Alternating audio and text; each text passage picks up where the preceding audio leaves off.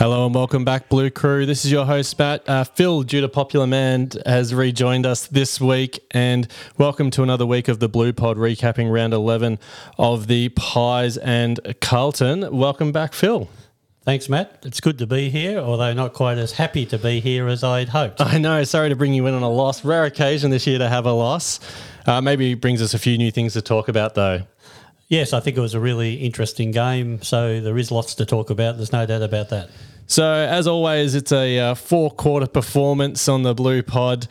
In the first quarter, we were doing the game recap. Followed in the second quarter, we will discuss all the players and how they went this week. In the third quarter, it's the coach's box. And this week, we'll slightly change it up. We're going to do a bit of a fourth quarter where we have a look at the year that's been and maybe some of our hopes and expectations for the second half of the year. So, without further ado, let's kick it off. Collingwood, the mortal enemy of Carlton, and this I think gives them the slight go-ahead in the overall tally of the two clubs over their 120-year history. They managed to win today, 79, 11 goals, 13, defeating the Blues by 4 points, 11 goals, 9, 75. Top disposals getters of the day was Walsh led the way with 35 in the end. Doherty and Hewitt on 31, Chera 30, Sard with 27. And then for the goals, we've got Curnow kicking 4 goals. Matt Owies managed to chime in with a couple, and a list of singles to Cripps, Motlop, Chera, Walsh and Durden. Big game at the G, 80,000 people. What do you make of how it started? Yeah, well, it had that big game atmosphere, and I think the game actually started with that sort of sense where there was a lot of pressure, a lot of noise, and players making a few mistakes.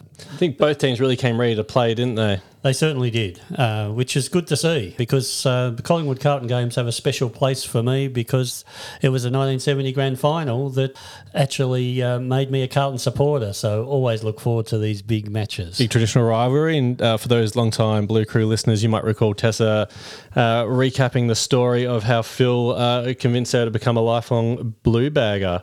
So if we look at the first half of the game then, Matt, I think picking out the moments, we had a lot of territory domination early in the first quarter, but we just really couldn't convert. I thought Adam Chera was really good in those. On fire early, wasn't he? He was. He was getting a lot of possessions, as was Sard. And while Collingwood got the first goal, it was great to see Curnow and Durden come back. What do you think of Durden's pickup? Oh, wasn't that just a great little crumb and dribble through the goal? It was a nice one, wasn't it? You got pretty excited early. Yeah. Unfortunately, the big moment that we have to talk about for the first quarter is the Wiedering injury, which... what an impact it might have not only on this game but also on the season. Yeah, it really did put a sour note on it. I think everyone was just concerned about how he's going to recover. He said it wasn't too bad, but they're not playing it down yet. Any of the officials at the club that were interviewed, we're calling this straight after the game, so we haven't heard anything official yet. But normally out for a little while, the AC joints. Stocker did one that got pointed out to me by Tess, and she said he was back in 2 weeks. So fingers crossed, it's something like that for Weeders. Yeah, and we've got the bye, which is also a bit of help, but certainly not something we want, and particularly when our tall back stocks are thin on the ground. Almost non-existent. This is the last thing we needed. So I guess from that point there was a little bit of apprehension about how the game was going to unfold, given that was a key hole in our structure. Yep. Then we moved into the second quarter, and it was there was a bit of play where I felt that the Magpies were really carving us up, running out of the back line. So that also was a bit of a cause for concern. But then there was Cripper's big captain's goal, which I think was a really big moment. Massive moment. We really were desperate for just to get back on the scoreboard. We sort of only managed to affect the scoreboard in spurts, but other than that, it was Collingwood that seemed to be dominating, wasn't it? And we were desperate just for anyone to score to keep us in it. Yeah. Look, I think this quarter was a good example of us maturing to try and settle the game. And we had a lot of steady ball movement, and then we really reaped the rewards of that with those 3 quick goals, which, to be frank, somewhat surprisingly, we're up by the goal at half time. So it was good to see us steady and regroup and get some reward for that bit of maturity in how we handled that part of the game, particularly after the loss of Wiedering and having to restructure. So out of some more efficient use going forward, Carlton were winning at halftime, 6 goals, 2-38 to Fremantle's. I use a bit of a spreadsheet that's laid out and it's left over from the Fremantle game. Collingwood's 4 goals, 8-32. Coming out at halftime, I thought it was just interesting to see some of the matchups that we're doing without Wiedering. So we noticed that Plowman at stages was picking up Cox, although Young seemed to normally get him. We had players like Newman having to take Myercheck, and they're a tall forward line with Cox, Myercheck, Cameron all up forward. So it's definitely putting a bit of pressure on the defenders. And the Pies were on top early in that third quarter, eventually managing to get a goal from it.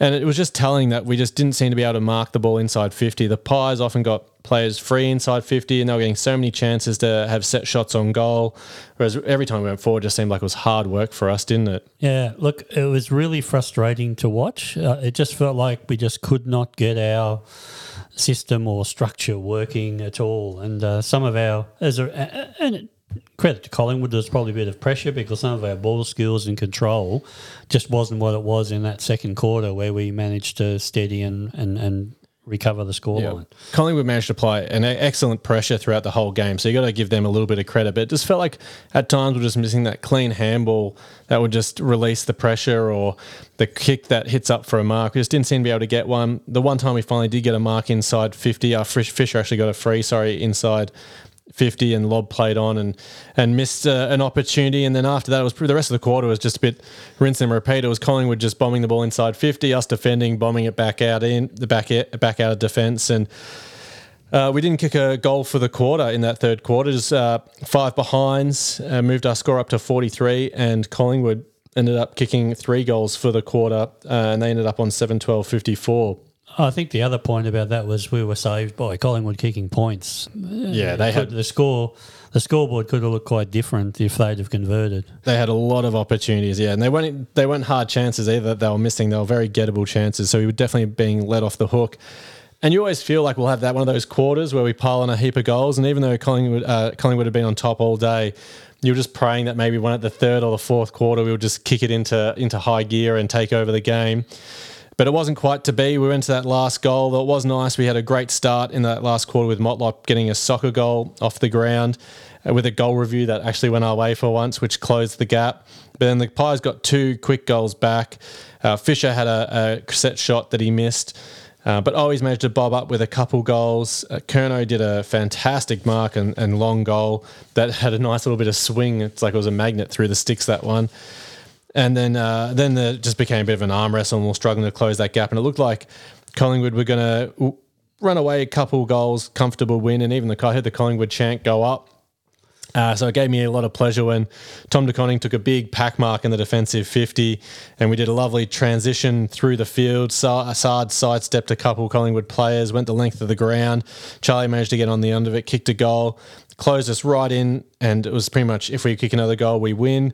And it was a scramble for the last minute and a half. Sauce managed to just snap a chance and missed, got a behind, and in heavy congestion. And then right on the siren, Walsh got a bit of a tap on the shoulder, no free, and then it ended up the siren went. So losing by 4 points, 11 goals, 9-75 to Collingwood, 11 goals, 13-79.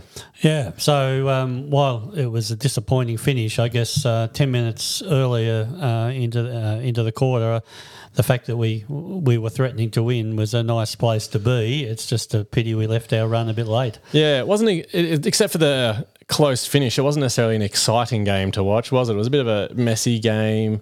Yeah, not much scoring. We've been at 100 points by 3/4 time the last few weeks in a row, and we couldn't even get. We struggled to get to 75 points this week. Yes, Matt. I remember you saying at one point it feels like a wet weather football game without the wet weather, and it was a bit like that in terms of some of the play. So, Phil, I'll just have a quick look at some of the team stats.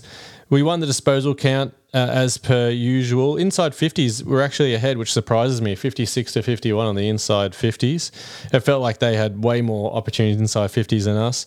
We actually won the free kick count. Hitouts, they dominated 37-19, but we won the clearances just 33-28. Centre clearances 13-9. Stoppage clearances 20-19. We won contested possession, uncontested possession. And they had more marks, though. They dominated in the air, I felt like, this game. They had 18 inside 50 marks to 9, contested marks 17 to 10. I guess that sort of shows that we're missing probably a few key players there. All right, shall we move along and discuss some of the players' individual performances? Absolutely. So, Phil, second quarter where we discuss the players. We might start off with, as we always do, your boy, which for those that aren't regular listeners, the Blue Crew regular listeners will know, but your boy is perhaps someone that didn't feature in your votes, but you're really pleased with their effort. And who did you have as your boy this week? Well, I was tossing up between a couple of, of usually quite strong players, but I think in the end I've gone with Owies.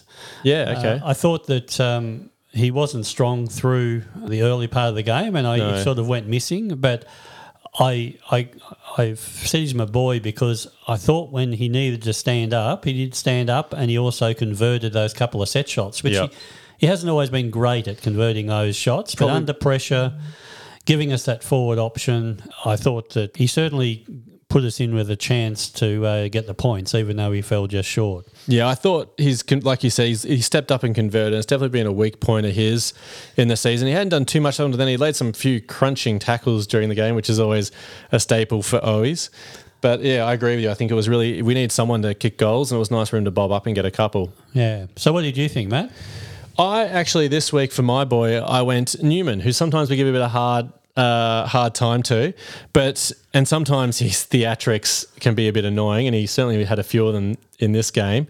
But I thought his physicality, I felt like he perhaps stood up a bit without Wiedering being back there. He really threw himself hard at the contest, won a lot of difficult balls, and I just thought it was one of those probably unheralded halfback games. He wasn't sort of racking up the disposals, but I thought he was defending very well tonight. Yeah, and he didn't have any sort of clangers, and often he has the odd clanger. Although there was that interesting moment where he almost had dissent. I wonder if the dissent rule could be interpreted to reverse the free, because can you dissent a decision that went your way though? Maybe he was just very enthusiastically agreeing with the call from the umpire. That was an interesting moment. But look, that was a really good call, Matt. I agree. I think he really did stand up in defence when we needed, and he also, as he always does, he had that bit of grunt around him, and he's one of the mature guys on the team as well, and I think you expect him to take a bit of a leadership role, and I think it was do as I do tonight from Newman. Yeah. So what about the whipping boy? You want me to? I'll lead off the whipping boy this week, I guess. Yeah. And I had a couple written down. It'd be interesting what you go with.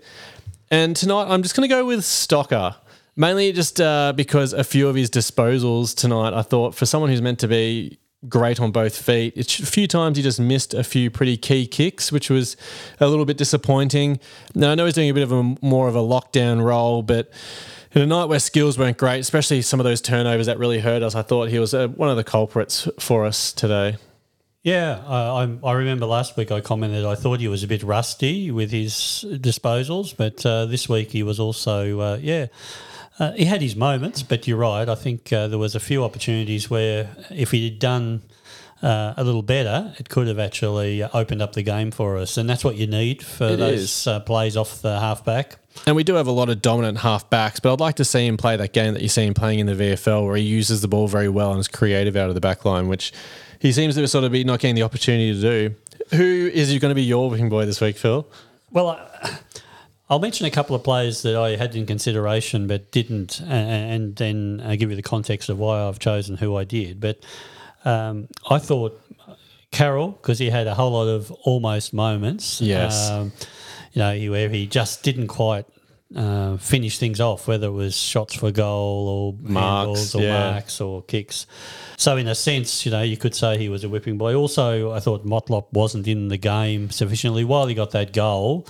And he did do a bit of chasing. He probably wasn't as present as the small pressure forward that I was hoping he might have a similar game to last week and convert a few, but he just didn't even get the chances this week. Yeah, but I've gone this week almost for the complimentary reason that you chose Newman for your whipping boy. I think we need players who are a bit more mature to really step up in games like this. And for that reason, I've gone for Fisher. Yeah. I think Fisher needed to make a difference, particularly when we're short Big H and we're relying on Charlie. And while Durden and Motlop and Owies can do some work around the forward line, I thought it was Fisher's opportunity to sort of play that midfield forward role and make a difference. And I think, to me, that's one of Fisher's challenges in becoming the player we want him to, is to play well in the big games and not play either cameos in other games or play well in games that are not as hot for him. So I've gone with Fisher. It might be a little bit harsh, but I've put the heat on him because I think if Fisher can step up, it could make a difference in games like that where you're losing by a goal.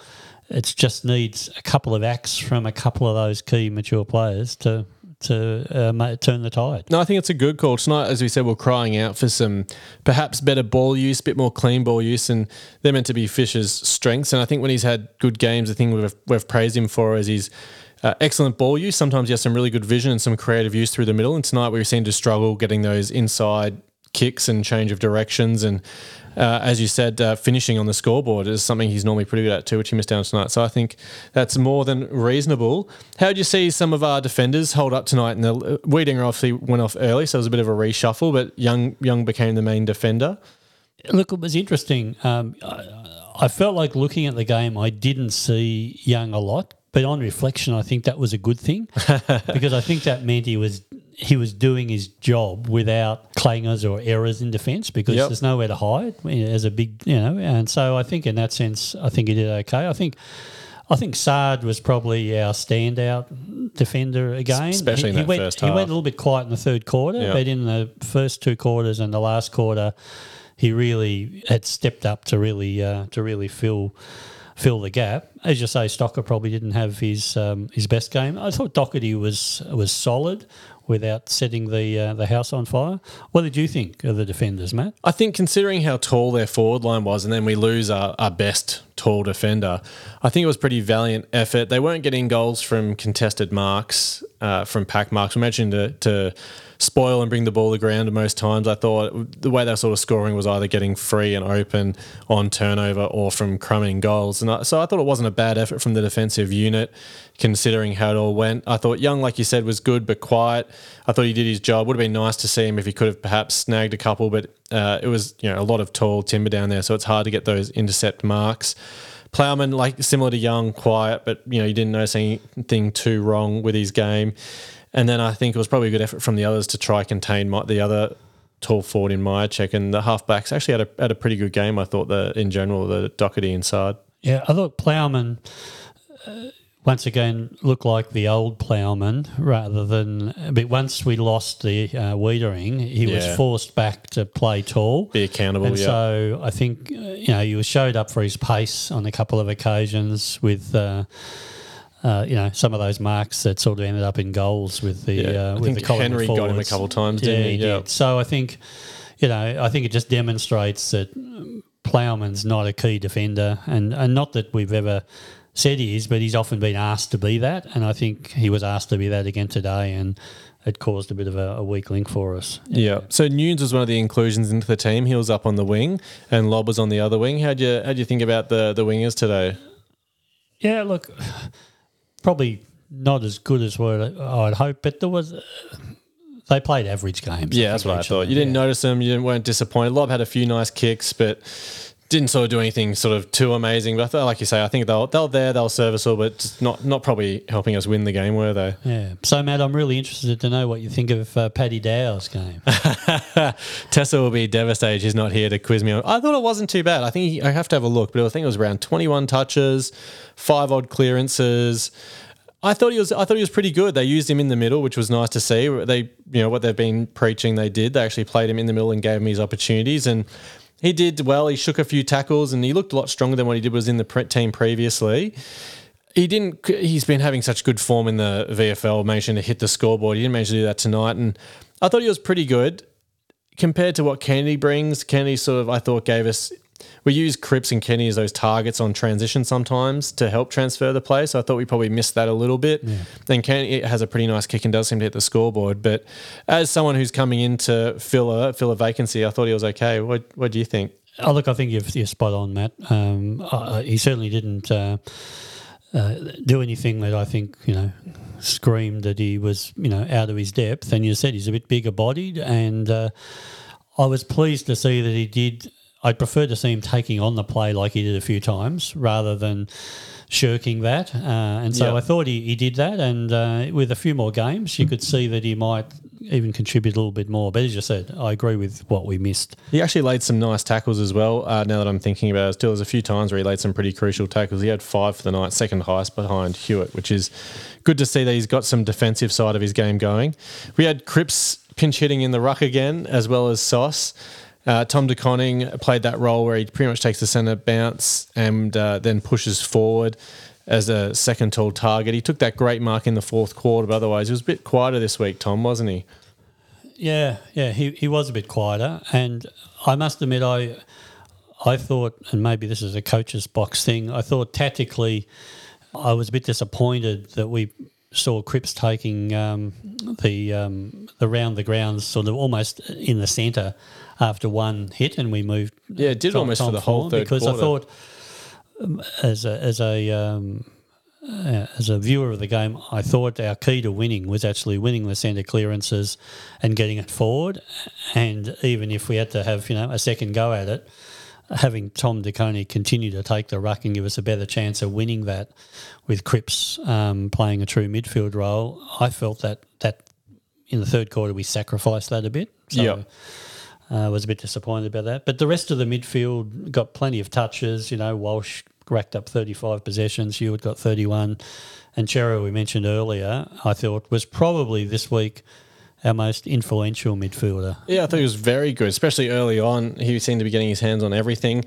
And then as the game went on, everyone sort of had their moments. And you're right, in the end, the midfield ended up doing pretty well, especially stat-wise. They all sort of got their touches. Cripps was, as it seems to be, when, like you say, he sort of sacrificed his game a bit in the ruck there, but he still got his 22 touches and was presenting 40. He plays sort of as a pseudo up forward as well.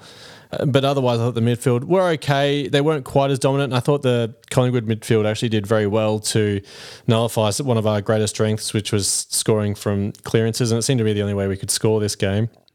So as long as they sort of kept us quiet there, they sort of, that was probably their key to winning.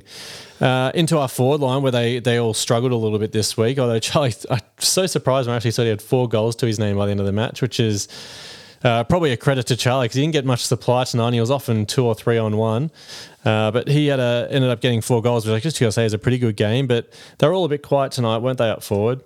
Yeah, look, I think Charlie tried really hard, and as you said, he was really double-teamed pretty heavily, and he really had to work hard and have a bit of Charlie magic, I think, to do what he did, which is just so good to see.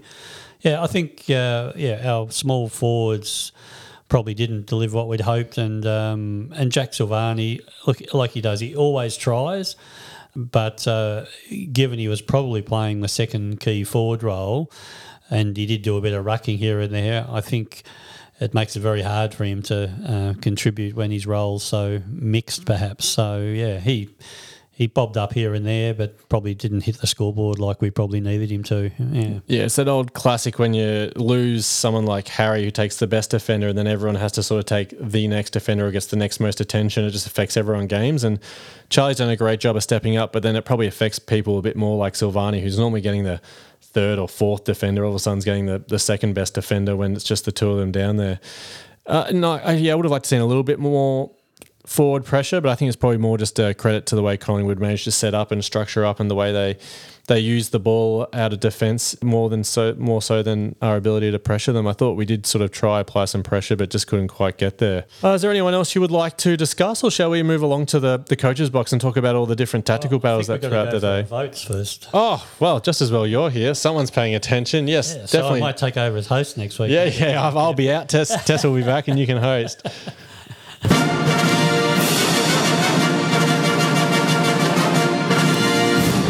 So the much heralded Blue Pod B&F that I'm sure all the players are talking about. For those of you who didn't see the update on our Instagram during the week, it is Cripps leading the way on 32 votes, Curnow 24, Walsh 20.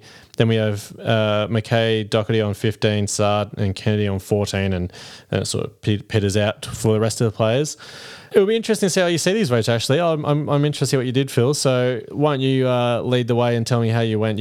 For those of you who aren't regular listeners, we have 10 votes to give, max 5 per player. A little bit difficult this week, although I think there were, a few players that we clearly stood out. And I gave 2 votes to Charlie. Yep. I thought with limited supply, creating the opportunities he did, I think in the 4 goals, he really is having impact. So I think two votes to him. Also gave 2 votes to Adam Chera. I thought he probably played the best 4-quarter performance of all the mids. Yep. And he hit the scoreboard. And he did seem at key points to be either the playmaker or stepping up. So I was really pleased to see that. I also gave 2 votes to Adam Sard. I thought, apart from his lapse in the 3rd quarter, he really did step up and try and do what he could to fill that hole in the back line.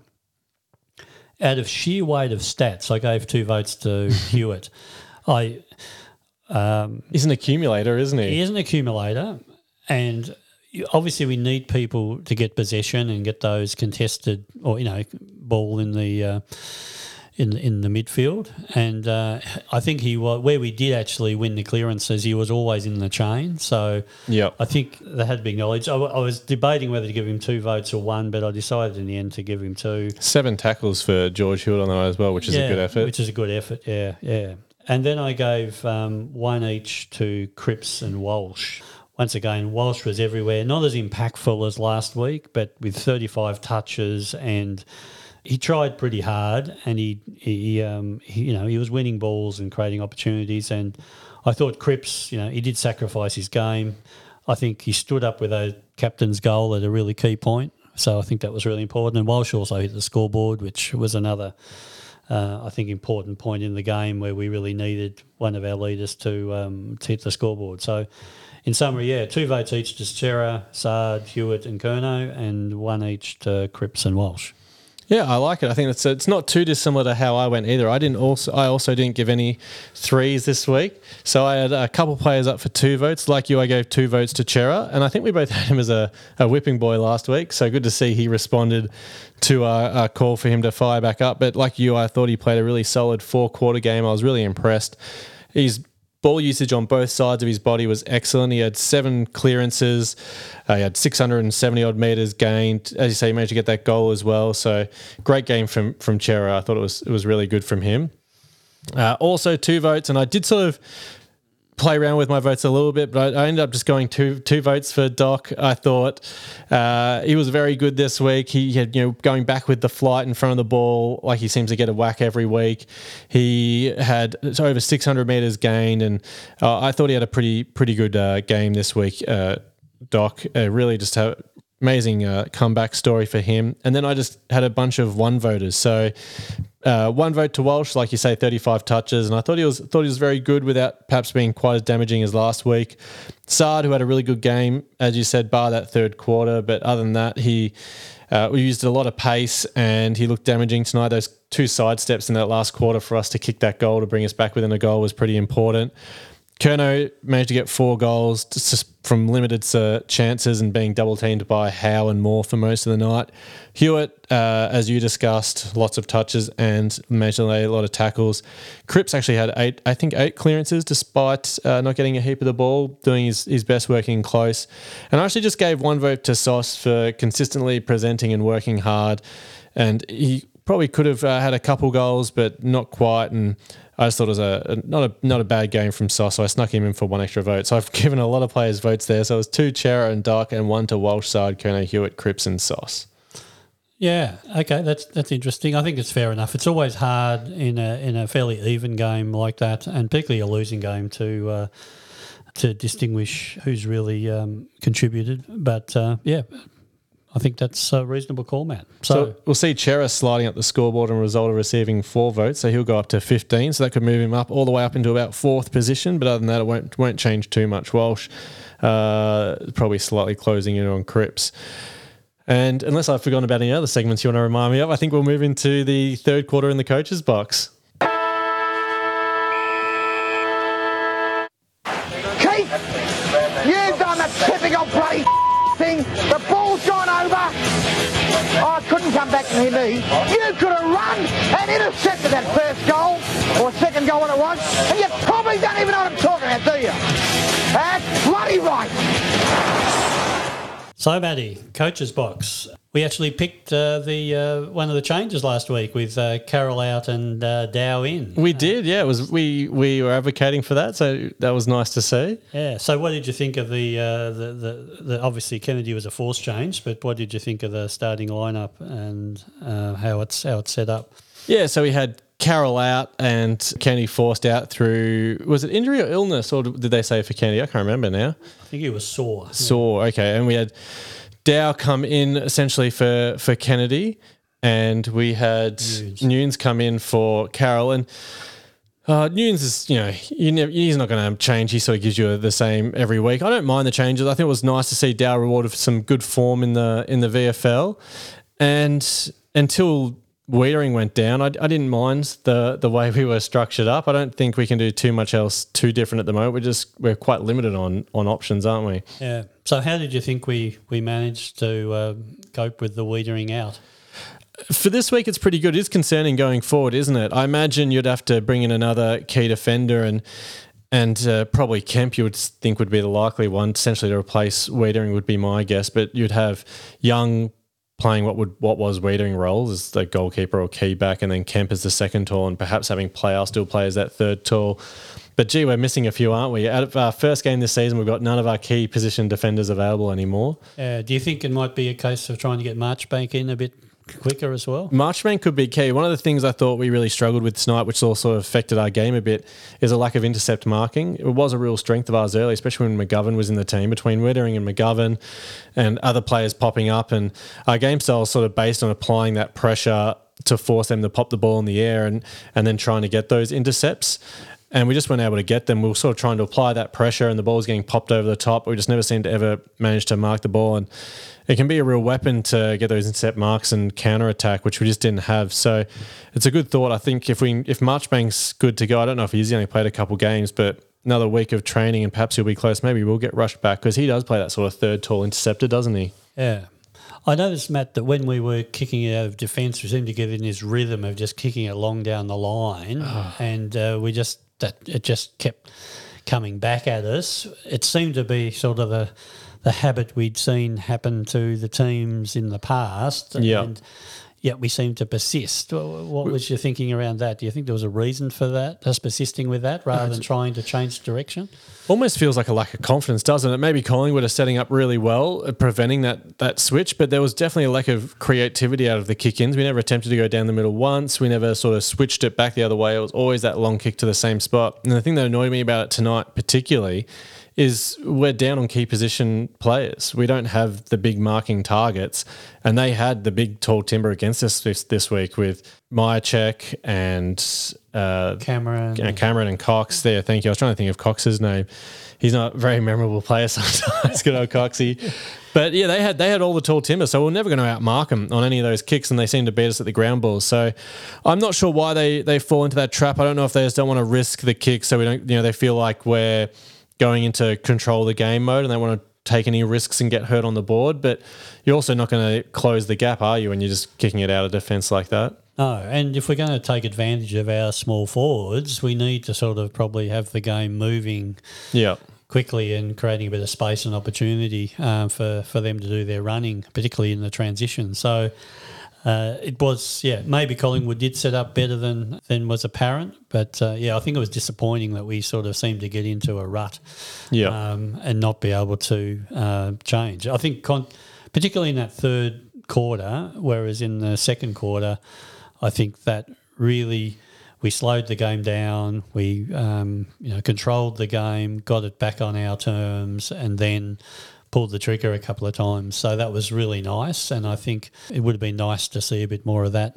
in the second half. I think one of the adjustments we made in that second quarter was to chip, and gain possession down the wing. So rather than bomb it down the wing to a contest, we seem to be happy to take those 20-metre kicks, and we'll take 2 or 3 of them or 4 of them and get as close as we could to the 50, and then we'd have the long entry, which really worked well for us in that second quarter, helped us control the ball and get it in. And I felt Collingwood were awake to that in the third, which sort of really chopped off on it. You saw them applying a lot more pressure on those short kicks, which took away one of our avenues forward. Yeah, and I think we did recover doing that a little bit in the fourth quarter, and perhaps Collingwood weren't, had burned a few petrol tickets and it was a bit easier to do that. So I think that also created some of the opportunity for us in the fourth quarter when we did stage that little bit of a fight back. I find those goals they get out over the back of our defence, especially early when we're in attack mode. And I like the defensive philosophy of leave your man and apply pressure, and you try to get to the contest and influence it. But the Collingwood were either very good or we weren't quite there in time, and they would just still get that easy kick over the back.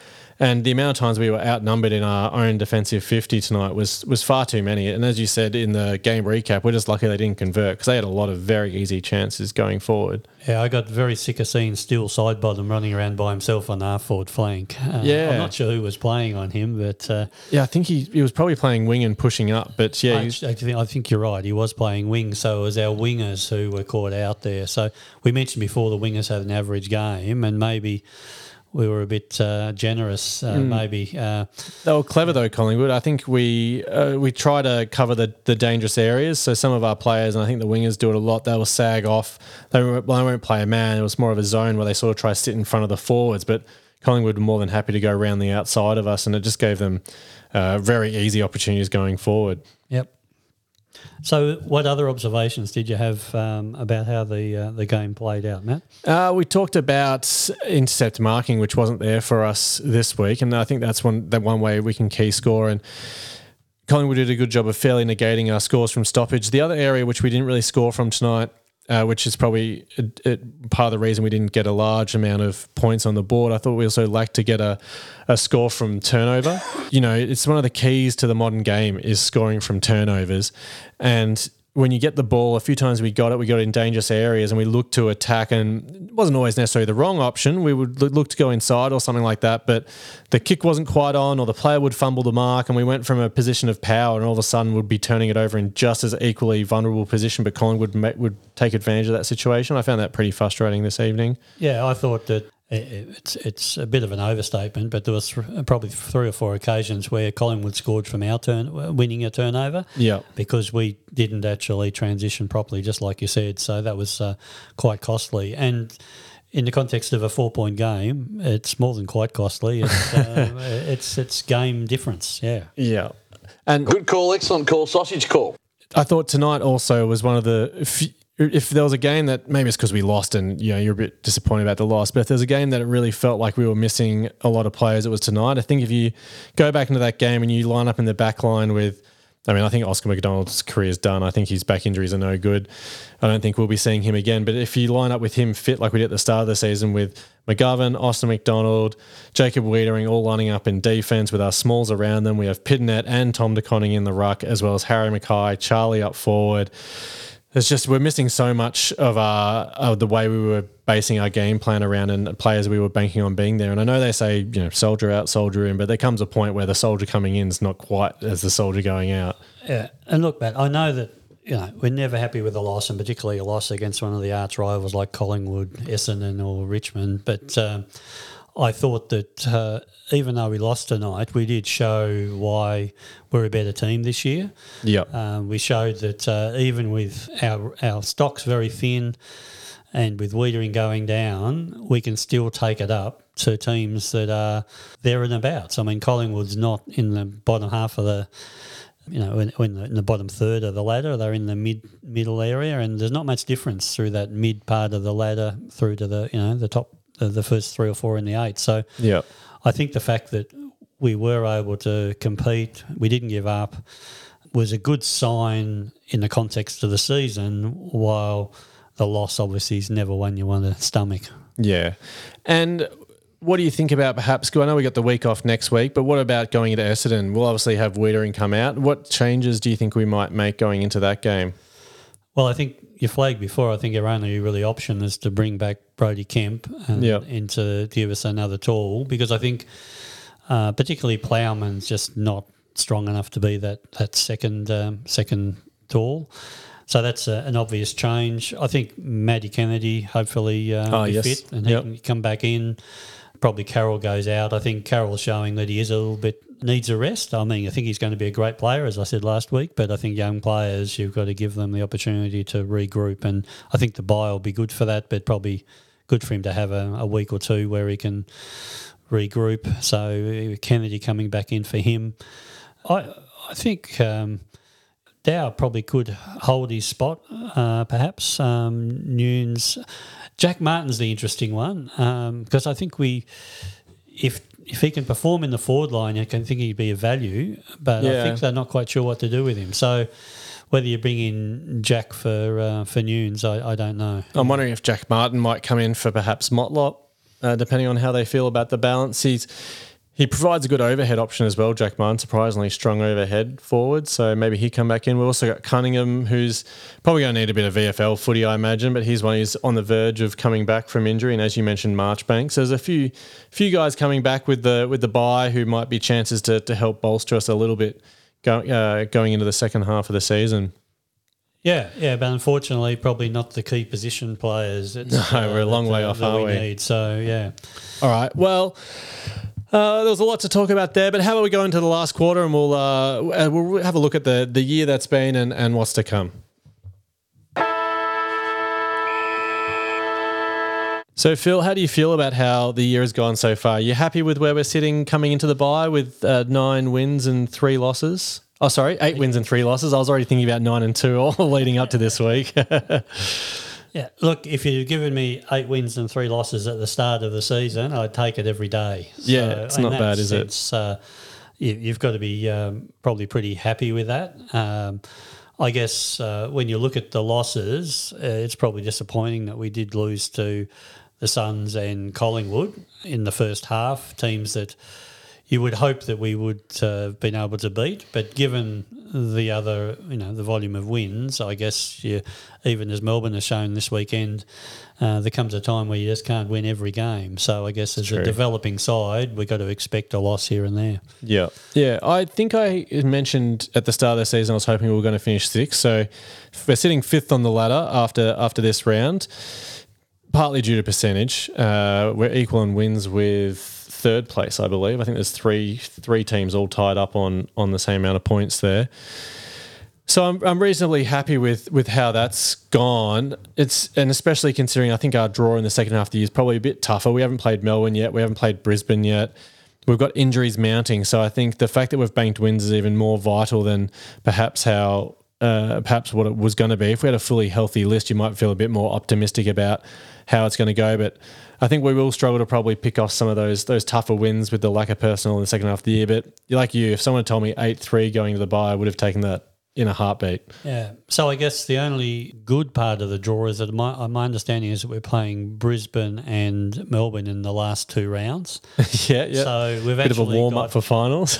So we've actually got the opportunity to get Harry back, hopefully Wiedering back, and get our team in good shape as we run into the finals. So I think the challenge through this next 6 or 8 weeks, once we get past the bye, is to keep ourselves in contention so that we basically can come home with a strong finish to the season as the injury list hopefully diminishes a bit. Yeah, so our next 5 games, which I think are probably pretty crucial with people coming back from injuries, we go Essendon, Richmond, then we have Fremantle over here, St Kilda, and the 5th game after that is Eagles. So couple tougher ones with Freo and Saints, but a lot of very winnable games. If we could probably snare three of those, I reckon that'd be a pretty good return. And then with players coming back and picking up some momentum, maybe a strong finish to the year. You think we should? Obviously, West Coast and Essendon should be wins, and then you pick up, 1 or 2 of the others if you can play well. Then I think that would set us up for the final third of the season. Yeah.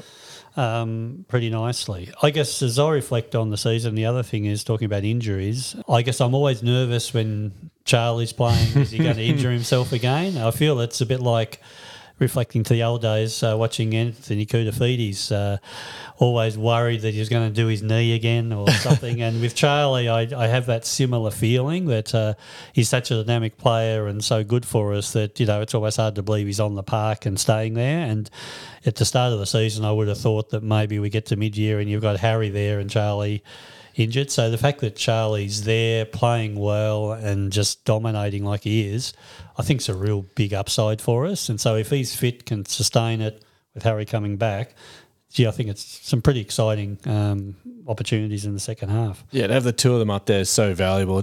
Tonight, if we could have had Harry just taking a big pack mark on the wing, or he offers something slightly different to Charlie, and the two of them are just such a good combination. The Kerno reminds me of they have that segment on the radios, the beat the bomb, and they call up and it tick, tick, tick, and you got to say when you cash out before the bomb goes. And I feel like Kerno is a bit like that sort of, isn't it? You're hoping that we can cash in before the bomb goes off again and we can actually get a full season out of him. But every week you feel a bit more confident in him, and I'm sure he probably feels the same way. But it's always in the back of your mind, isn't it? If he doesn't get up quickly from a contest or something, you're always pretty nervous with Kerno. But it's been a great story for him, and I'll have to check where the Coleman is, but I imagine the 4 goals today wouldn't have hurt his chances. I'm sure he's in front based on what I saw flash up on the screen during the game. So Doherty, I think, is the other great story. What do you think of Doherty's first half, Matt? I don't think it could have gone any better. We weren't even sure if we was going to make round 1, and he hasn't had a really bad game all season, I don't think, and very courageous. I just love the way he's putting his body on the line. So for someone who's been injured so often and every game is just so valuable to him, you can see that he just is such a team first mentality, and you can see why they made him captain before he had his bouts of cancer. He's just everything you want a leader to be, and he's backing that up with really good games as well. His skills are there. He's moving around pretty well. He's damaging again. I remember when he came back last year when he was struggling a bit for impact, and also moving around on the wing and didn't quite have the sort of zip, but I think he's bringing all those qualities that he brought probably 3 or 4 years ago that made him an Australian, and he's been a very valuable contribution. I know, as you say, we've got a high injury list, but the fact that those two have been out on the park has been a real bonus to Doherty and Kerno. Yeah. And what do you think of Vossi as our coach? First half of the season gone with a new coach, and the only comment I'll make before just asking you your thoughts, Matt, is I love seeing a bit of passion in the box today. Yeah, he did, didn't he? It was.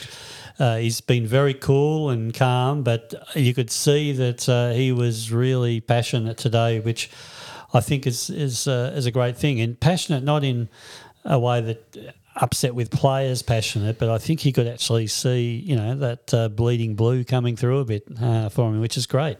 Yeah, I've really loved Voss as coach. I like his level head, and he has obviously done his training, and he speaks in some of that coachy jargon that they all do nowadays with their sort of generic answers in a way, but he's not all that. There seems to be a lot of genuine talk about what he has to say, and he doesn't sort of mince words. Like, often he's pretty direct in the press conferences, and he'll say what he's thinking, and he's had a pretty good run having 8 wins on the board, so he hasn't had too many tough press conferences, but I've really enjoyed what he's done, and there's been a lot of talk about how his A game has been contested ball, and I think he's really had success with that, and I think it's been a really good start for him, and hopefully this year goes well, but it'll be interesting to see how he evolves as a coach and teams adjust to our style of play, and I think that'll be the real test for him going forward. A bit like with Teague, once everyone knew that he was just all-out offense and they worked him out, became a bit tough and he lost the players a bit, but I feel like Voss has still got the support of everyone, and the whole new coaching group's been a really fresh, refreshing start for all the players, and I've been impressed and so far very optimistic about it. So it'd be nice to have a coach that lasts longer than a couple seasons, wouldn't it? Yeah.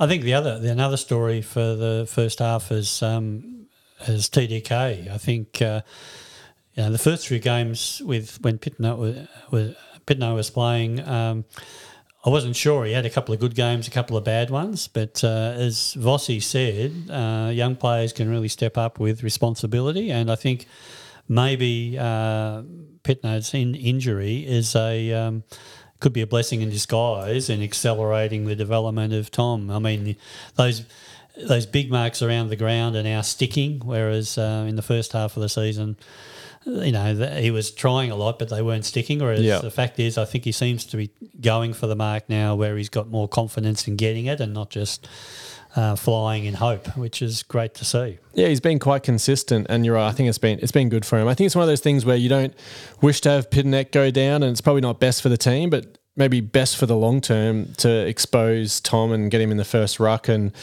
give him a bit of a learning opportunity. Might be something that benefits the team going forward. Yeah.